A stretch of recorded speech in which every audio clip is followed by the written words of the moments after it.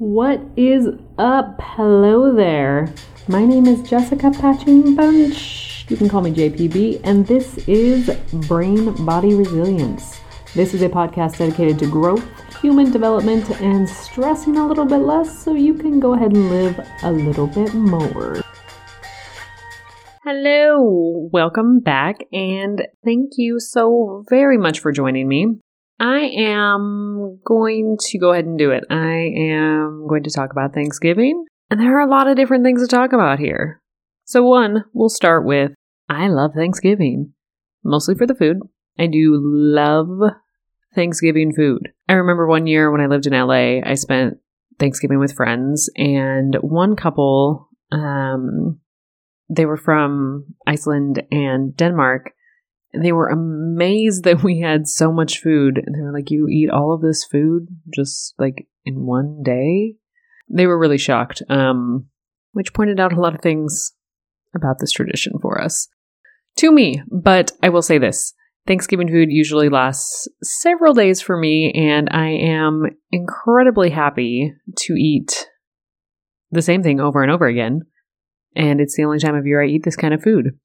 I suppose I could just make these foods at any time of year, but I don't. In thinking of my ability to have what I want to eat available to me at just about any time at all, I am incredibly thankful. So let's talk about the first Thanksgiving as we get all excited about celebrating. In 1621, Governor William Bradford of Plymouth proclaimed a day of Thanksgiving. And this day of giving thanks was not for the people who offered survival skills and food to he and his peoples as unprepared and uneducated foreign immigrants to this land when they needed it in order to survive. But this day of thanks was to his brave pilgrims who, through resourcefulness and devotion to God, had defeated hunger. And their resourcefulness was actually just the kindness of Native Americans providing them with what they needed in order to survive. So it sounds like he left a lot out about how they would have probably died if they hadn't had the help from the Native people. Not only does he not acknowledge this incredible kindness of saving their lives, but he then goes to find joy later on in murdering men, women, and children in their sleep and calling it a brave victory. I took this piece below from the Politics of Thanksgiving article from 2014 by the Zen Education Project, which I will be sure to link in the show notes. And it says, Thanksgiving Day celebrates not justice or equality, but aggression, enslavement. It affirms the genocidal beliefs that destroyed millions of Native American people and their cultures from the Pilgrim landings to the 20th century. November is Native American Heritage Month. We would do well to recognize Native American resistance to colonialism on Thanksgiving Day instead of the myths about Native American dinner with pilgrims. Now, I'm not telling you not to enjoy the holiday. Enjoy it. Enjoy it fully, because it's a day, and all days should be fully enjoyed. Enjoy it because it may be one of the only times of year that you actively practice gratitude and acknowledge the things that you're grateful for. And while we enjoy what this day has come to represent for us individually because of a lifetime of memories that we have made in celebrating it in whatever way we have, we can also remember how it began. We can recognize Native American Heritage Month. We can recognize and learn more about Native American resistance and what that looks like today. I will be doing that, and I encourage all others to do so as well. Moving along down our list here, I know that this year, being in the middle of a pandemic, which is again rising here in the States, makes Thanksgiving plans look a little different for most of us. I would usually spend the day with friends and then probably go to my best friend's house for dinner the day after. We started doing that because most of us worked in the service industry and we're working on Thanksgiving Day, so we moved our celebration, our family celebration, to Friday. And with that, a big shout out to my adopted family for letting me integrate myself into your family structure. and for always accepting me for who I am at all of the stages of that evolution up until now. Thank you for your constant love and support. We will not be spending the holiday together this year in order to minimize the risk of spreading COVID.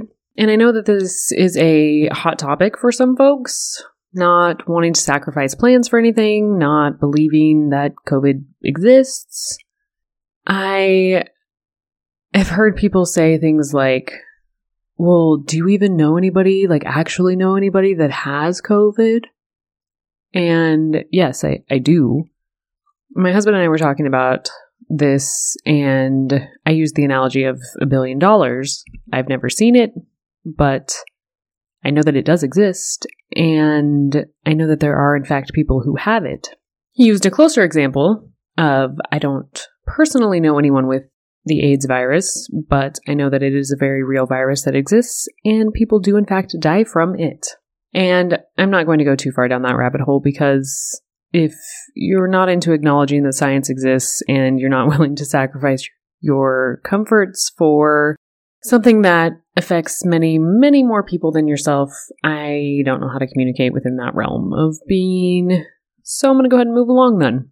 My husband and I will be celebrating by making our favorite side dishes and eating all day while we watch Forrest Gump. And he will probably watch the Cowboys play because they play on Thanksgiving. And we will enjoy each other's company. I'm very excited about the pumpkin pie portion of that. I used to have a deeply unhealthy relationship with food, which made Thanksgiving and all of the eating really hard. I remember one Thanksgiving I was at my aunt and uncle's house, and I was so worried about the fact that I had eaten so much food at dinner that I went and threw up my food directly afterwards.